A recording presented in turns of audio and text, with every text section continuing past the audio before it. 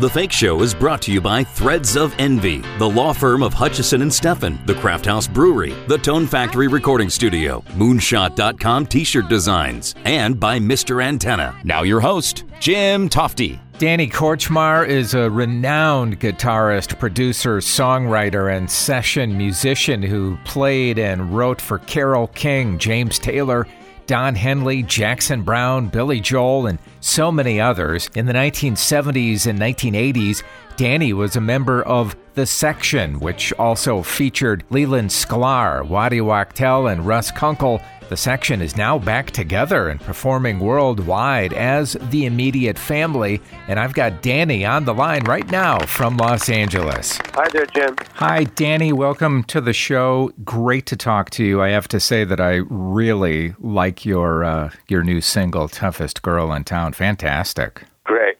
Glad to hear it. When I was a kid growing up in the 70s, I remember seeing your name and Leland Sklar and all the rest of The Immediate Family on hundreds of albums, and I always thought, who are these guys? Because they're as prominent as the artists whose albums they were playing on at the time. Well, we were very lucky. We got to play with all our pals. It was a wonderful community at that point, in the 70s especially. It was a really, really terrific community. We all knew each other really well, and we were all thrilled to work together.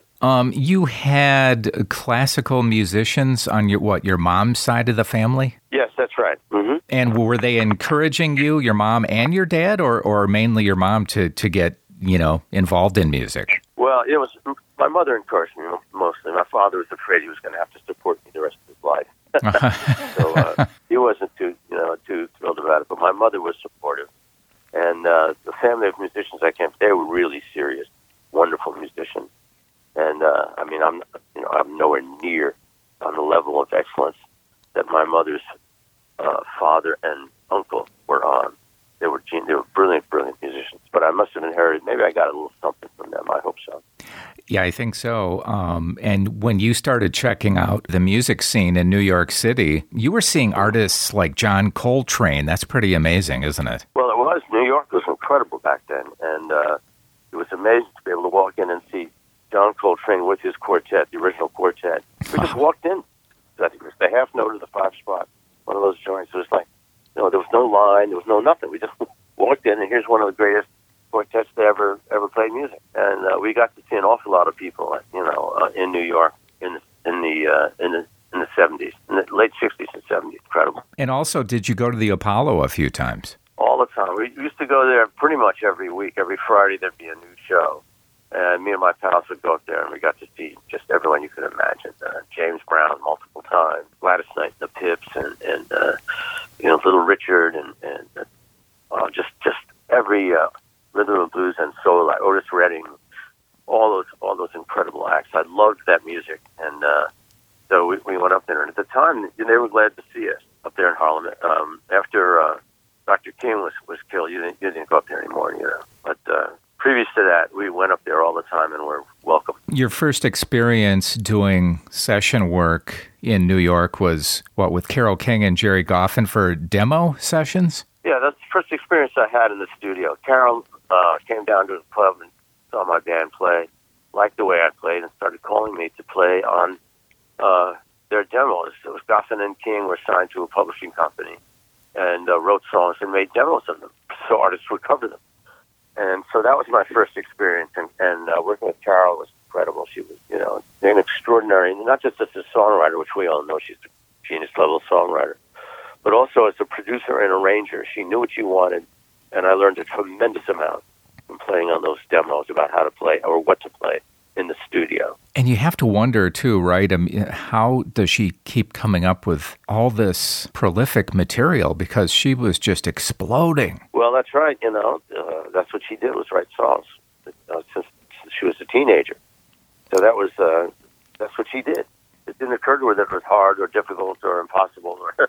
She just churned them out. And a lot of them were written in one day very quickly, and they were great. So I had a feeling for it.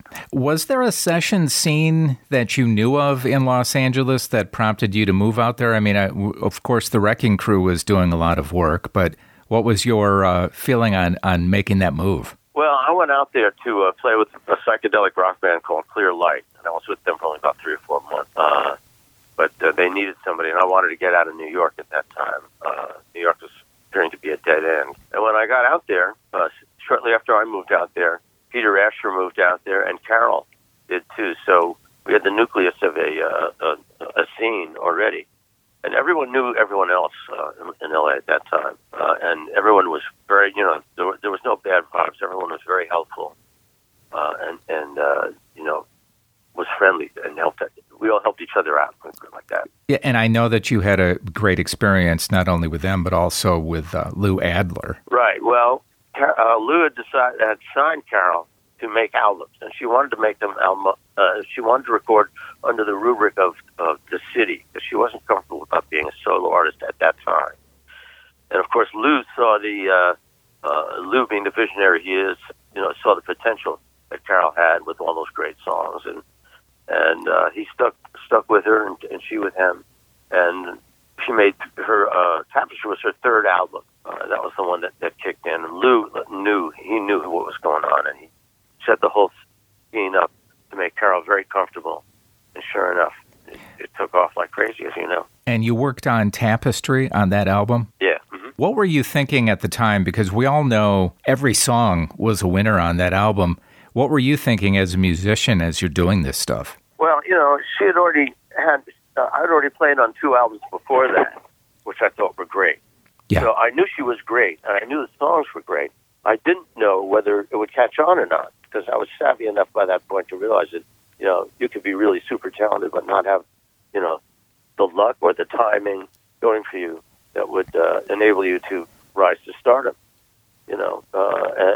but she did. So when we were doing Tapestry, I knew all the songs were great and really enjoyed playing them. Playing one of Carol's songs is an education, learning it, because she has a lot of moves, and you got to figure out what she's doing and how to translate it to guitar. So that's what I was thinking about. Was I thinking, this is going to be used? No, I did not. Didn't think that way. we just thought about, this is a great song. We got to make it as good as we can, and that's it. We didn't walk around. None of us walked around saying, "This is a hit. This is it." We don't know what a hit was. So we knew what great was, but not necessarily what was going to be a hit. The difference between you guys I guess you were called The Section then, now The Immediate Family, is that you worked in the studio with these artists, but then you also went on the road with a lot of them, Carol and James Taylor, right. As opposed to the Wrecking Crew. Those guys said, no, we make our money in the studio. Right. They were strictly studio musicians, and they didn't want to leave town because they were afraid when they got back, someone else would be sitting in their chair. Someone else would take up their gig. So none of them ever left Los Angeles. But we did. It was a different scene for us. We loved playing with James. And Peter Asher was wise enough to want us to be James's band on the road as well as playing on records. So we were glad to do it. We loved it. I know when you came off of James' tour, you started rehearsing, I believe, right away for Linda Ronstadt's tour. What were those first rehearsals like, and hearing that voice coming out of that tiny girl? Yeah, I couldn't believe it. I was, very happy to have been offered that big gig of playing with her. So I learned the tunes at home, and then I went to the first rehearsal. And as soon as she started singing, it cut through me like a knife. I'd never heard anything like it in my life. Yeah. It was like just tremendous power for a little girl, and it just cut right through you. So I was thrilled. Also, Linda was doing all kinds of different material instead of just doing tunes, like James or Jackson would just do tunes they wrote. Linda was doing a Hank Williams tune, an Elvis Costello tune, a Buddy Holly tune, a Jim Webb tune. So right. It's a really heavy variety. So it was great. I loved playing with her. By the way, before I let you go, it's notable to mention that you were part of Jackson Browne's tour where you recorded a live album on the road, and I'm wondering, what did the audience, how did they react when they were hearing Running on Empty for the first time? Well, amazingly, they reacted like they already knew it. And at the first gig we played, we hit that tune and some other, all the tunes on there are recorded live. And the audience responded to those songs like they'd known them their whole lives, like they had already been released and they knew them. It was astonishing. We got a huge round of applause after we did Running on Empty.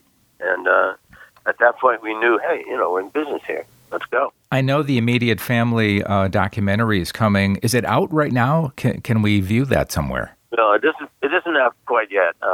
there's a trailer for it that's available. Right. But it hasn't been released yet. It'll probably be on one of the streaming platforms fairly soon. And The Toughest Girl in Town, that is on all digital platforms. Can't wait to see the film. Just an honor. I can't tell you. I've been a big fan of yours for so long. I really enjoyed it. Thanks so much, Danny. Thank you very much I really appreciate it. Thank you so much for that. It is just amazing how many albums Danny played on over the years. Besides the aforementioned, he also performed with Warren Zevon, Van Halen, Toto, and so many others. And it's not like the Wrecking Crew, who were sort of the unsung heroes in the studio. The section was a known commodity. Well, that finishes off this episode of the Fake Show podcast.